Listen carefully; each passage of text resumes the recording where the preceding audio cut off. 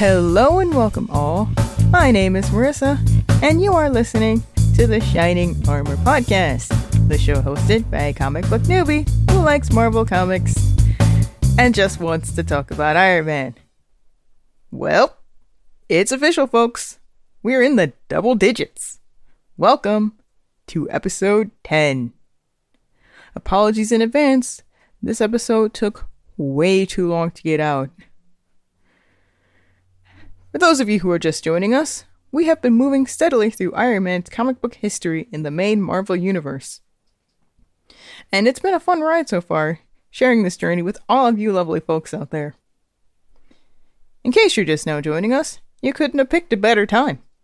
This episode is exactly what it says on the tin. We're going to meet a deadly beauty that throws our hero for a loop, and her partner who inherits, or rather, more accurately, appropriates a moniker we've seen before. How does Iron Man deal with this new threat? It would be rude to keep y'all in suspense. Pun absolutely intended. So, let's get on with it.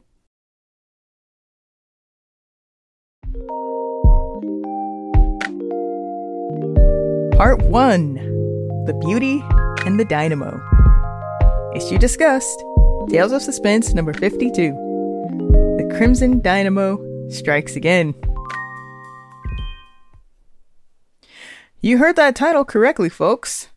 This issue sees the return of the Crimson Dynamo. But something's off here. Our cover and opening splash page both depict CD giving poor Shellhead a hard time, and being very much the antagonist he was originally introduced as, way back in TOS number 46. Recall our discussion from episode 5, where we first met Professor Anton Vanko in his capacity as genius Russian engineer, and in his guise as the story's armored antagonist, the Crimson Dynamo, working for his Soviet masters to take out Stark Industries and Iron Man in an attempt to prevent the Americans from getting too far ahead in their war of attrition. Such was the way during the Cold War era. However, Vanko realized his glorious leader, implied but not explicitly stated to be Khrushchev, was really only planning to use him until he couldn't use him anymore, and that this tentative agreement was not tenable regardless of any outside meddling from Iron Man forging evidence that would have come to light regardless. Under these conditions, Professor Vanko decided to defect to the United States and turn over all knowledge he had of any local Soviet spy rings in exchange for amnesty, and even accepted an offer to work for SI as the head of his own personal research lab. With all this in mind, you'd think something would be off that, after all of that, he would once again turn on Iron Man so easily. Is it mind control? Or is he being coerced by his former Soviet handlers? Or is it something else altogether? We're just going to have to read on and find out. TOS number 52 is cover dated April 1964 and was released on January 10th, 1964. And credits include plot by Stan Lee, story by N. Korok, pencils and inks by Don Heck, and lettering by Sam Rosen. Once again, colors are uncredited.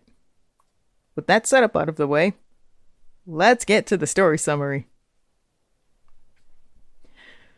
Reestablishing a connection. We begin our story proper on page 2, where we see Professor Anton Vanko working late on an experimental laser machine in his personal lab at Stark Industries' main factory. It's unstable, and we can already tell it's dangerous, as we see him fully armored up in his Crimson Dynamo armor for added protection. If successful, it would make a useful weapon, with this statement in particular telling us our regular reminder that Stark Industries makes weapons, and that Vanko doesn't mind making weapons for his new American allies. Overlooking the workshop from a top-floor office, we see that Tony has also stayed late. He's overlooking the plant, monitoring Vanko's progress while doing a routine check on his own Iron Man armor. As he looks on, Vanko activates the laser, and it immediately becomes apparent that something is wrong. It's unclear what exactly, besides the fact that we already know the device is unstable, but the laser machine begins to overheat, and it's alarming enough to the onlooking Tony that he quite literally jumps into action, swinging down on a rope like Indiana Jones, and pushing Venko out of the way before the overload fries him. The implication is that the discharge is so powerful, even the Crimson Dynamo armor would not be enough to protect him, and since the armor's main capability is electricity manipulation, you know that's serious. Venko is disappointed that his experiment is an apparent failure, but Tony reassures him. He knows that Venko will be able to prove his worth and that he has confidence in him, but it also tells him to pace himself and that it's not worth risking his life over. Tony even has some ideas for how to improve the Crimson Dynamo armor to act as better protection from the laser ray, and it stands to reason that perhaps he's made similar improvements to his own Iron Man armor. It's not outright stated, but it's well within the confines of what we know about Tony Stark. He is always improving his armor and learning from his mistakes, so that the same tricks will not work against him twice. Calling Agent Widow. The first panel of page 3 has Tony remind the reader, about his first encounter with the Crimson Dynamo back in TOS number 46. While he's strolling memory lane, we leave him for a moment to travel across the seas to Soviet Russia, when we see the surprising return of Mr. Glorious Leader, as we have codenamed him on this podcast. As some time has passed, it stands to reason that he's been made fully aware of Vengo's treachery to the motherland, and he's decided to deal out some punishment. He decides this is a job for two of his top agents, a strong man named Boris, and his beautiful but deadly companion/handler, Madame Natasha, aka the Black Widow. Before we go too far, I want to confirm for y'all that, yes, this is the first Marvel Comics appearance of the Black Widow, the same one you've all met a version of in the Marvel Cinematic Universe, who we would get to know later as Natasha Romanova, expert spy and covert agent, and future Avenger. For now, though, she is very much on the side of evil. We can talk a little more about the Widow in the reflection section. For now, let's get on with the summary. Natasha views this new assignment as very interesting, and that Tony Stark will be an interesting assignment, specifically noting his wealth and good looks. Yeah, we all know where this is going, don't we? A diplomatic visit. Jump forward a few days to a submarine parked covertly in American waters, the passengers of which include Madame Natasha and her brother, Boris. Yes, that's the cover they're going with. Before we get too far, I will point this out. Yes, their names are Boris and Natasha. Chew on that one for a little while. They get themselves somehow passed off as foreign dignitaries on an official visit to Stark Industries. Natasha even goes the extra mile and introduces Boris as a science teacher interested in American technology. Tony greets the two and offers to show them around the facilities personally. Then he swiftly changes his mind, taking Natasha aside and telling her that a lovely lady such as herself shouldn't spend all day touring a dull factory, and suggests that the two of them go to dinner instead, while Boris continues the tour on his own. Natasha accepts, saying that, "My brother is really more interested in such things than I am." Page 4, panel 5. They're next shown dining together at a swanky nightclub, where Natasha butters him up even more, saying that it's strange that one so dedicated to science is so sophisticated and charming. Tony amps up the Playboy charm he's so well known for and replies, "If there's a moon out, lady, you'll find out how I feel about you too." Panel 6. Smooth talker. Tony Stark, ladies' man, strikes again. Or rather, that would be the case if he wasn't playing right into the Widow's hands. Mission sabotage and armor theft. Because leaving Boris alone in the factory to his own devices was exactly the plan. And now that he's unsupervised in the factory, he's free to do some good old-fashioned sabotage. He locates Venko's workshop and uses a little gadget that emits a corrosive fluid that melts through the metal door to the workshop. Boris then forcibly enters the lab and corners Venko before he can sound the alarm, using another gadget, this one explicitly of Venko's own creation, that creates a fibrous binding, tying the professor up and leaving him helpless. The security guard making his rounds at this time sees Boris leaving the vicinity with a burlap sack, and he questions him about it. And Boris somehow manages to pass himself off as a delivery man with supplies to be delivered to Vanko. The guard merely brushes him off and tells him that Vanko is not to be disturbed, and sends Boris on his way. Any real security guard worth his salt would have questioned him further and inspected the package he was supposedly delivering. Especially since this facility works closely with military secrets and potentially classified intel. But nope. He just lets the guy walk. Some guard. It's strongly implied that Boris's burlap sack holds the captive Vanko in it, and upon leaving the factory grounds, Boris snatches the poor guy in his car.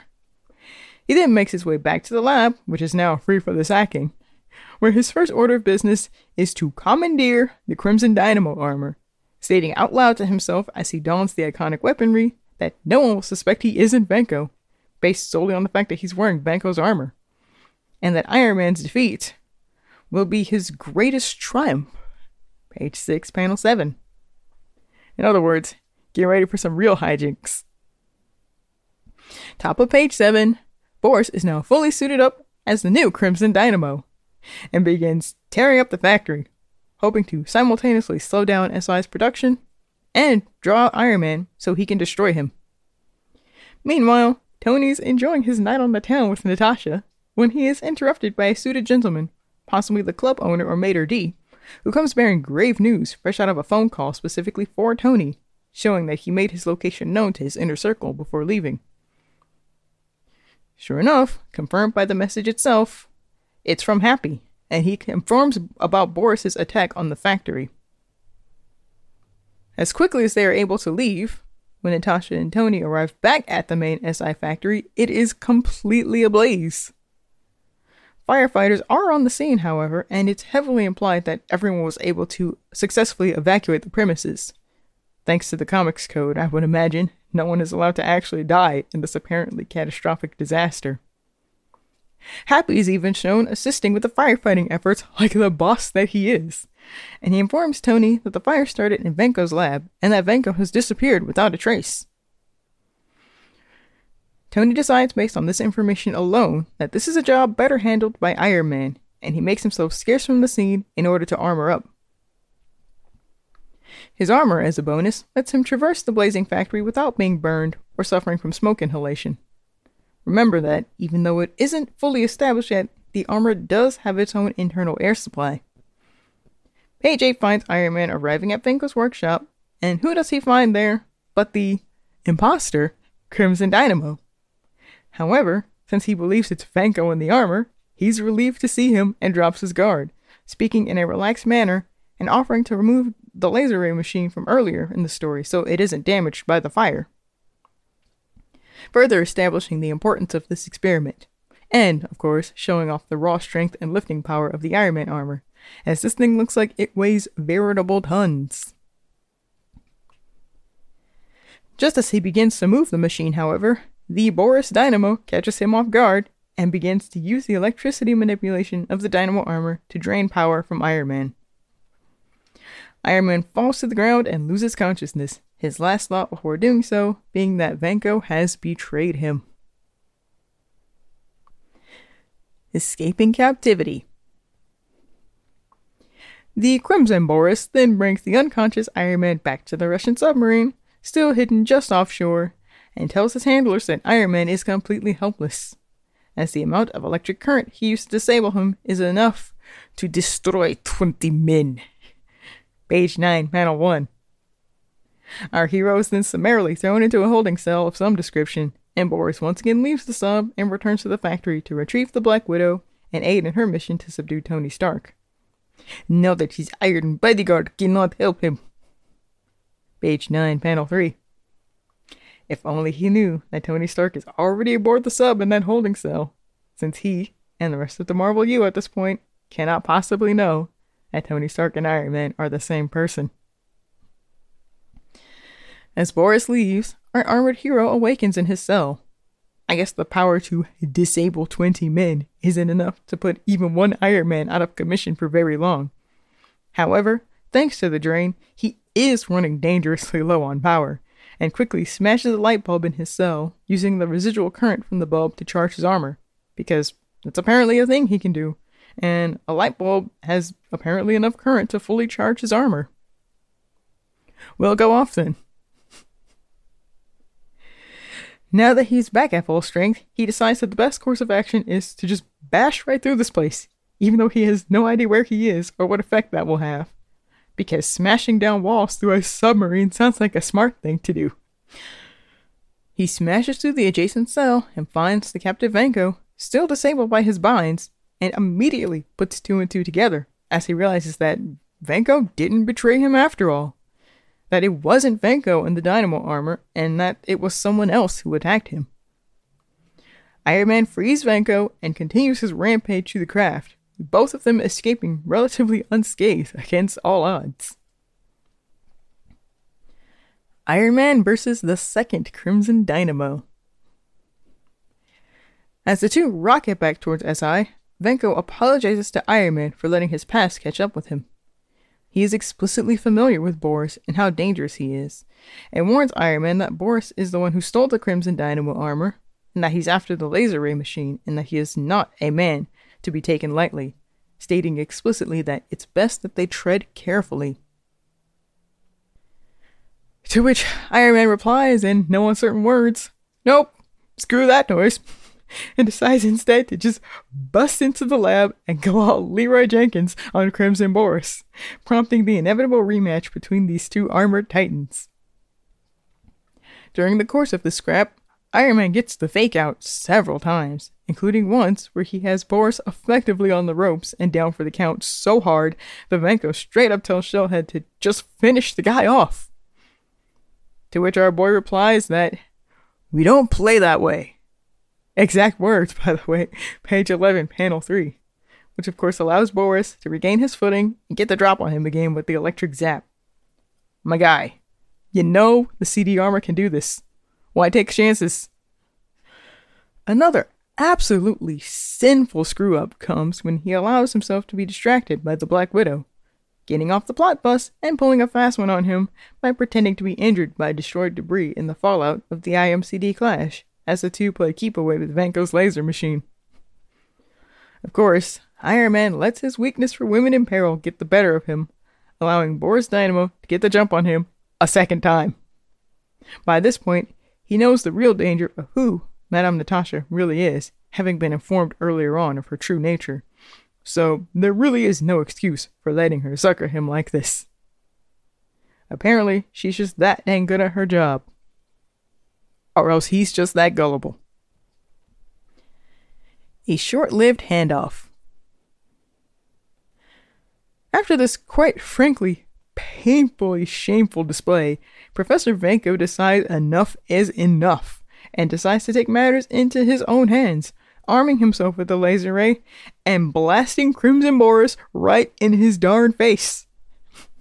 As foreshadowed at the beginning of this story, this causes the machine to completely overload and explode in presumably spectacular fashion. Due to the comics code, we don't actually see the actual explosion, thus causing the fall of the second Crimson Dynamo, but also resulting in Vanko sacrificing himself in the process. In an early display of pathos from our drama-prone hero, Iron Man removes his helmet to show Tony's sad expression as he expresses regret for not being able to prevent Vanko's tragic demise, and that he'll never forget this true act of bravery. Even though his death would not have even occurred if Iron Man had just finished Boris off when he had the chance, like Vanko told him to. Hashtag Vanko was right. It's also strongly implied, but not explicitly stated, that no one is around while the scene is unfolding, allowing for Tony to maintain his dual identity as Iron Man, regardless of how flimsy it is. And what became of the Black Widow, you might ask? Well, as the last panel of the story reveals, she escapes to live another day, though she considers her mission a complete failure, since she dropped the ball at the last minute, culminating with her failing to accomplish her task of putting Stark out of commission, and with her de facto partner Boris royally snuffing it via exploding laser machine. She hesitates to return to her superiors and instead decides to go on the run, knowing full well the horrific consequences she could face if she returns with her mission unfinished. Part 1: Retcons, References, and Reflections. Crimson Dynamo 2, aka Creating an Antagonistic Mantle. Think back, dear listener, to episode 5, where we first encountered the Dynamo, and you might recall that I said something along the following lines. I will quote, "Going forward, the armor will be worn by a number of different individuals, making this a rather unique villain, as it is ultimately becomes more of a mantle passed around to different people than a title belonging to any one person." This story is the first example of that, with Boris becoming, according to official Marvel Universe canon, the second Crimson Dynamo. Crimson Dynamo 2 may only appear in this one story, seeing as how Boris bites the dust at the end, but it sets the precedent of multiple individuals donning the Dynamo armor in order to give Iron Man all kinds of trouble. Even though this iteration of the mantle is short-lived, as of this issue, the title and armor belongs to are effectively established as a mantle, so know that we have not seen the last of the Crimson Dynamo. It will take quite a long time for CD number 3 to appear, but when he finally does, hoo boy, watch out. Introducing the Black Widow. Though her appearance and modus operandi differ drastically from how we know her today, I want to reconfirm that this is indeed the very first appearance of Natasha Romanoff, alternatively Natalia Alyanovna Romanova, aka the Black Widow. Even though she is vastly different than the form we know her in today, this is, indeed, for all intents and purposes, the very same Black Widow that we will all come to know a version of in the Marvel Cinematic Universe, as portrayed by Scarlett Johansson. She takes the guise in this first story of your classic noir femme fatale, dressed absolutely to the nines, and using her charm and femininity as a weapon to keep unsuspecting men with a weakness for beautiful women, read Tony Stark, off their game while her partners in crime go around causing all kinds of chaos and damage right under their noses. In this case, that would be the ransacking and destruction of Tony's factory while he's out on a date with her, effectively distracting him by occupying his attention so he's kept unawares of the impending danger. She will remain a villainous or else antagonistic figure for quite some time. It will take a while before she takes the form we're more familiar with today, as an expert covert operative who effectively works for good, though not always on the side of the law. The Black Widow will also become one of the first, if not the first, Marvel leading lady to headline her own title in the Amazing Adventures anthology series released in 1970. As anyone familiar with the MCU knows, she would of course eventually become an Avenger, and would also go on to become a top S.H.I.E.L.D. agent, as well as become a part of the first iteration of the super team known as the Champions. A little known amongst non-comic readers anyway, Los Angeles-based team first appearing in publication in July of 1975, and consisting of Natasha's Black Widow, at this point former X-Men Bobby Drake, aka Iceman, and Warren Worthington III, aka the Angel, Johnny Blaze's Ghost Rider, and Hercules, son of Olympus and longtime rival to Thor, both friendly and antagonistic, and who I occasionally affectionately refer to as Herc the Jerk, due to his rather jerkish personality. And yes, Hercules does indeed exist in the Marvel Universe, but that is a long story that I unfortunately just don't have time for here. As we all know, it will eventually be established that Natasha is one of many Black Widow agents, graduates of the covert Red Room operation that takes young girls and turns them into elite cutthroat assassins. And we will eventually meet many others of this ilk, most famously Yelena Belova, who we also meet in the MCU, in the appropriately titled 2021 release Black Widow, and portrayed by Florence Pugh in an absolutely scene-stealing performance. It'll take quite a few years until we get to meet the more familiar version of Miss Natasha that we all know, however, so for now, we'll put a pin in it as we continue forward to her next appearance, which occurs in the very next issue, that we're going to cover right now.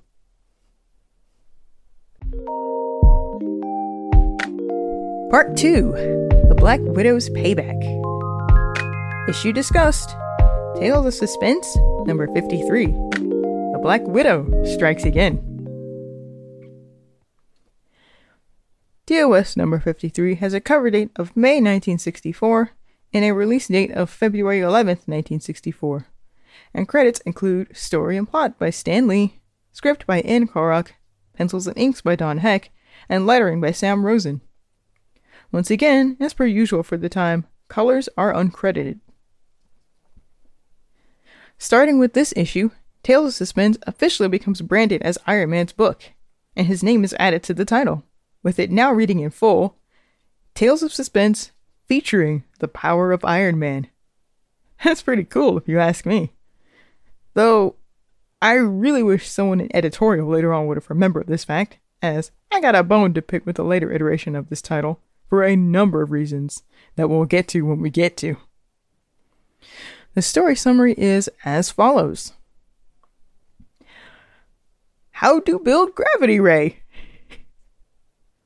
Skipping right over the opening splash page this time, for a reason we'll come back to later. The first proper page shows Tony working on an anti-gravity device he's supposedly been trying to analyze for about a month. In other words, the time between the publication of the last story and this one, an early meta example of the Marvel Universe running in real time alongside the real world, which, as we all know, won't last very long. He's created this device by seemingly putting pieces together at random, and has no idea how to replicate it or even how and why it works. Which makes absolutely no dang sense for a genius level intellect of Tony's caliber. If anything, it's clearly the result of the writing team just pulling things out of their rear end because they themselves wouldn't know how such a device would work and are too lazy to establish the rules. Good old 60s Marvel. Tony's so focused on analyzing this device that he doesn't notice a heavy ceiling vault or some other piece of nondescript machinery coming loose from its moorings right above his head and poised to flatten him into Pancake Stark. So he is, of course, naturally startled when Happy comes from out of the blue to pull a big damn hero's moment, shoving him out of the way just in the nick of time, as the device comes crashing to the ground right in the spot where Tony was. Remember Happy Hogan's introduction in episode 4, TOS number 45, where he is introduced jumping into the fray without hesitation in order to save Tony's bacon from the car fire at the racetrack. And this effectively serves as a reminder of Happy's willingness to put himself in harm's way to aid another person without hesitation. This isn't the first time Happy's pulled Tony's fat out of the fryer, and it won't be the last. Nice job breaking it, hero. This brush with danger effectively distracts Tony enough to drop the gravity ray, which damages it in such a manner that while it is still functional, apparently enough of its components are damaged in a way that makes it so he is unable to analyze it any further. This effectively makes it far too dangerous, and since it's also unreplicable by some bizarre leap in logic, you would think that Tony will be smart enough to lock it away in a vault somewhere for safekeeping so that it doesn't fall into the wrong hands. But instead, he decides the best course of action would be to inform the freaking DoD of this fantastic new weapon he's created, knowing full well they'll want it for themselves, even though he has no way of replicating it or even ensuring its safe operation. Tony! What the actual heck? This is about the stupidest decision we've seen this apparent genius make in the entire run of the character so far, and smacks of laziness from the writing team. Tony will eventually be shown to have learned better when to play his cards, and when to hold them so close to his chest that his adversaries, and sometimes even the government, will have to pry them from his cold dead fingers. But he apparently hasn't learned that lesson yet. Perhaps this actually serves as the catalyst for that infamous quirk of who Tony Stark will become. Because this is an incredibly boneheaded move on his part. As he is foolishly demonstrating the operation of the gravity device, a rogue reporter gets a shot of it in action, and of course it gets published in tomorrow's paper. Let alone the fact that this guy should never have even gotten clearance to what should be a heavily guarded military facility. The writers sure were lazy on this one, weren't they? I get the impression that this one was written in quite a hurry, as this is only the beginning of the nonsense that occurs in this story. The Widow's plot. In any case, now the whole world knows about this fantastic new device. And who should happen to be reading today's hot news but none other than the Black Widow, who decides that this is her chance to get back into the good graces of her Soviet masters, as she begins formulating a plan to worm her way back into Stark Industries headquarters in order to swipe the device and turn it over to win back the favor of Mr. Glorious Leader. However, she's no fool. She realizes that she might end up having to go toe-to-toe with Iron Man again, but she apparently has a plan to deal with him. We aren't really made privy to it, but her confidence does come across, so we're led to believe that she's got this. She enacts the opening act of her scheme, writing a desperate plea for forgiveness letter to Tony Stark, asking to see him to explain herself and apologize for her previous actions last issue, playing up her charm in a clear attempt to appeal to his empathetic side and exploit his weakness for pretty women in peril. And Tony, as we see at the bottom of page 3, naturally falls for it, hook, line, and sinker. Because of course he does. Not only that, but he, for some reason, thinks it is not only a fantastic idea to mention the newspaper article about this dangerous new device he created by accident, but actually take the device out and show it to her, after he already knows her to be a confirmed agent of espionage and treachery. He even shows her how to work it. Good job, smart guy. Widow, of course, seizes the chance, paralyzing Tony with a knockout gas, which keeps him down long enough for her to swipe the gravity ray and get out of Dodge. And since he had the good graces to show her exactly how it works, she has no problem using it to knock down walls to create her escape route, and even sends a security guard flying before he can apprehend her, and she effectively makes her get away. I don't know where he found these lame wannabe rent-a-cops, but Stark really needs to invest in better security, because at this point, this is just getting ridiculous. After some time with no word from Tony, Pepper, the only sane and reasonable individual in this entire story who knew from the word go that letting the Black Widow, confirmed spy and espionage agent, back into the factory was actually a bad idea, decides it's time she check on her blockhead boss, as he's been in there far too long with Madam Mankiller. Exact words, page 5, panel 5. And sure enough, she finds him sprawled out on the ground from the knockout agent, with Widow having gotten the drop on him, just as she knew she would. She calls Happy to aid, and the two of them help Tony get back on his feet. Selective memory much? In the biggest twist of the story, Tony, now alone and armoring up in his workshop, admits to having messed up royally, stating that he underestimated the Black Widow. Then he immediately backtracks by claiming to have pretended to trust her in order to get close to her, even though the scene isn't set up this way at all. In fact, definitely looking and reading, to anyone with working eyesight, like he got played like a fiddle. Plain and simple. Hilariously, in almost the same breath, and as though the writers just plain forgot the previous issue, he also makes a brain-dead claim that even though he got lucky, Iron Man was able to defeat her and her partner Boris, when, if you recall earlier just this episode, that absolutely nothing of the sort happened. Widow got the drop on him, just as she did just now in this issue, which resulted in him getting absolutely thrashed and put through the ringer. Only walking away unscathed because Professor Vanka sacrificed himself to destroy Boris and the Crimson Dynamo armor, with Widow escaping in the ensuing chaos. Nice selective memory there, buddy. So much for honoring Vanko's heroic act as he melodramatically declared at the end of last issue. Widow's rampage. We catch up with the Black Widow and see her making a call to Mr. Glorious Leader, after presumably using the gravity ray to swipe some jewelry for herself. Because she's gotta get hers, and women love shiny things, right? She, of course, as described earlier, plans to use the device's leverage to win her way back into his good graces. since the man knows a good deal when he hears it, and is at least smart enough not to look a gift horse in the mouth, he does accept her offer, but seemingly on the condition that she perform a task for him. However, he's also shown ordering his underlings to track her call. Could it be that he doesn't quite trust her again yet? As short-tempered as we've seen him in all his appearances so far, that's an easy bet to make.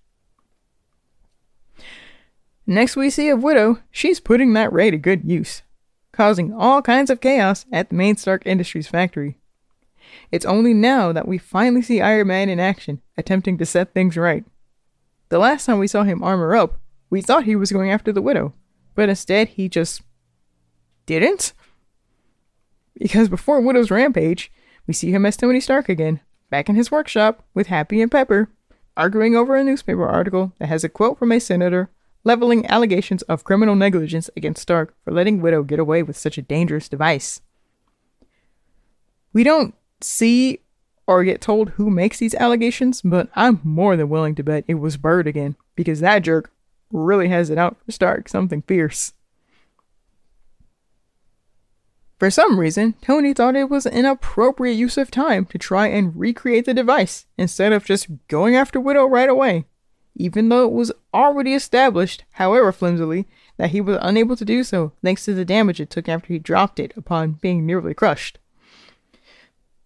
So when that inevitably fails, he decides again to armor up, again, and give himself a full charge to be ready for anything, including the device being used against him. I'd say this is also a safe bet to make, so keep it in mind. In any case, he appears to be just a bit too slow to fully halt the Black Widow's assault on his factory, and he finds it leveled for the second time in his many issues. I really hope Tony has good insurance, because he's gonna need it. Meanwhile, Mr. Glorious Leader's hired thugs catch up with Widow, claiming that they were sent there to assist in her mission.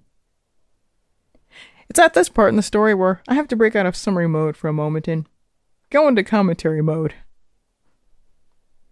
Off topic, busted continuity. If you're actually reading along with me, dear listener, you'll notice that it seems several sequences here are out of order. There is some really strange continuity going on here. The hired muscle pretty much give out the same assignment she's already been carrying out, which is to take Stark and Iron Man out of commission, and which she had already just received from Mr. Glorious Leader on just the previous page. Combine that with Iron Man leaving to track down Widow, then 2 pages later back in his workshop, having seemingly accomplished nothing, then charging up and leaving again to go after Widow for real this time, and yeah, this story isn't very well structured. It's just all over the place. It's actually a little confusing, admittedly. It's a small part of the reason why this episode took me so long to put together, and why there was a longer gap between the last episode and this one. Not to mention, now that I'm reading these stories and writing the scripts in real time, as opposed to the first 8 episodes where I had written them all months in advance of actually releasing the series. So a warning ahead of time that this might not be the last time this happens. So if it ever occurs again and I'm late putting out an episode, you'll know that this is likely part of the reason why, and I apologize for advance. Either that, or it's because I let myself get sucked into my favorite video game franchise again. I will endeavor not to do that in the future, but I have to warn you in good faith that I might just fail. I'm only human after all. Back to our program.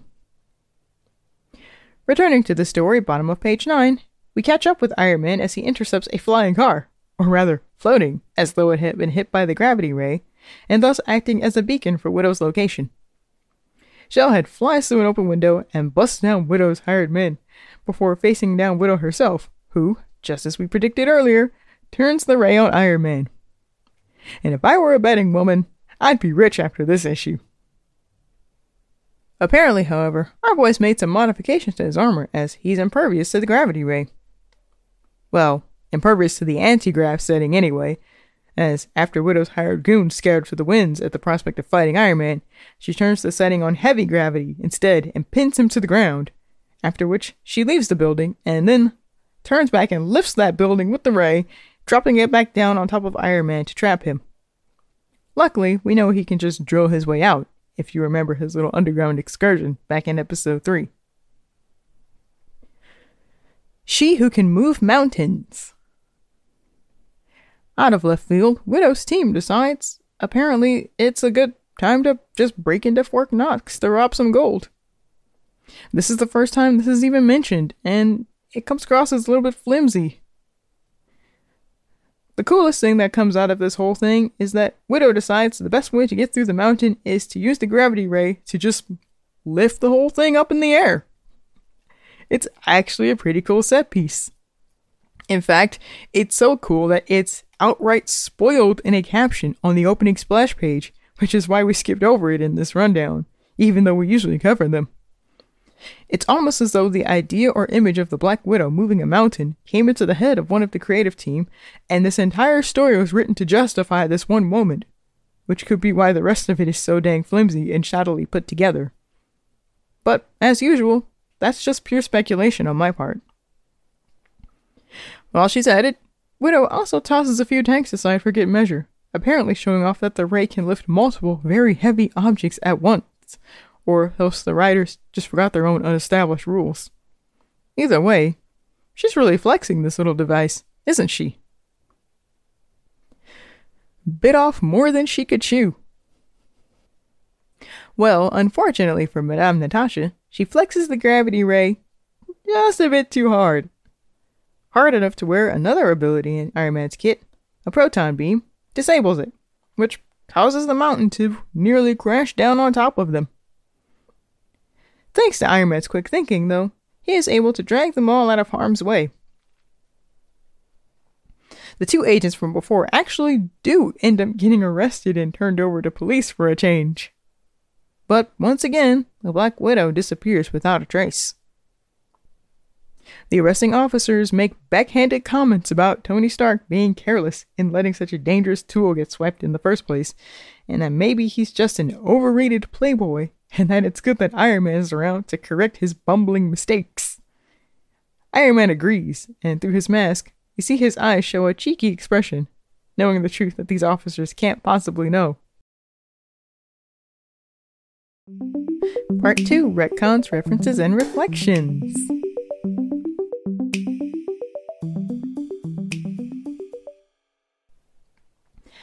As mentioned in the off-topic subsection during the story summary, the continuity and overall flow of this issue is just straight up busted. It's hard to know what's going on and what happens when, which makes it even more difficult to read, let alone effectively summarize and reflect on. The events surrounding Widow's mission, such as her receiving her assignment from Mr. Glorious Leader, to her attacking SI, to Leader's hired goons showing up to assist, and Team Widow attacking SI again, make no sense, to the point where it seems that a bunch of sequences are just plain out of order, or at the very least poorly thought out. There's at least one sequence of Iron Man armoring up to go after the Widow, then a few pages later it's revealed that he just didn't do that, only armoring up to go after the Widow after the apparent first sacking of the factory, if we're to believe that there were multiple sackings. How SI Security and Iron Man even allowed multiple sackings to occur is nonsensical storytelling at its finest. You'd think she'd get busted after the first attempt, but apparently she's just that good. Or the writing team is just that lazy and just plain didn't think it over. I don't doubt there are plenty more of these types of stories out there that I just didn't notice the first time around, since I kind of blitz read through these with breakneck fervor during the pandemic. In fact, I can think of several in the next era of Iron Man stories during the 70s, which was a rather rocky time for the Armored Avenger. But I suspect at least a few more in this current era might be coming up. We'll just tackle them as they come, same with this one. What I can say with utmost certainty is that the main thing that is accomplished by the two stories we've covered here today is that they effectively establish the Black Widow as a formidable opponent. It is a foregone conclusion that we have not seen the last of Ms. Natalia Romanova, so look forward to seeing her again very soon. In fact, sooner than you might think. Thank you all very much for joining me for this episode, as we unpack to the best of our abilities the establishing stories that introduce the Black Widow to the Marvel Universe. Apologies again very much for the delay in getting this one out. I will endeavor to stay on schedule in the future as much as within my power, but delays like this are bound to occur now since I'm now reading and scripting these in real time. Thank you for your patience and for sticking with me through this journey. In our next episode, you know what? I'm actually kind of pumped up for this next one, so much so that I'm not even going to mince words this time. I'm dispensing with the usual ambiguity that I used to build up anticipation, and instead I'm just going to tell y'all straight up. Next up, the return of the Mandarin. Get hype! In the meantime, please follow the show on Apple Podcasts, Spotify, Amazon Music, or wherever you listen to podcasts. And tell your family, friends, or whoever you think may be interested. Remember, sharing is caring. As always, the intro and outro theme is Breakdown by Kevin MacLeod. Until next time, my name is Marissa, and you've been listening to the Shining Armor Podcast, the show hosted by a comic book newbie who likes Marvel Comics and just wants to talk about Iron Man. Stay safe and be good, y'all.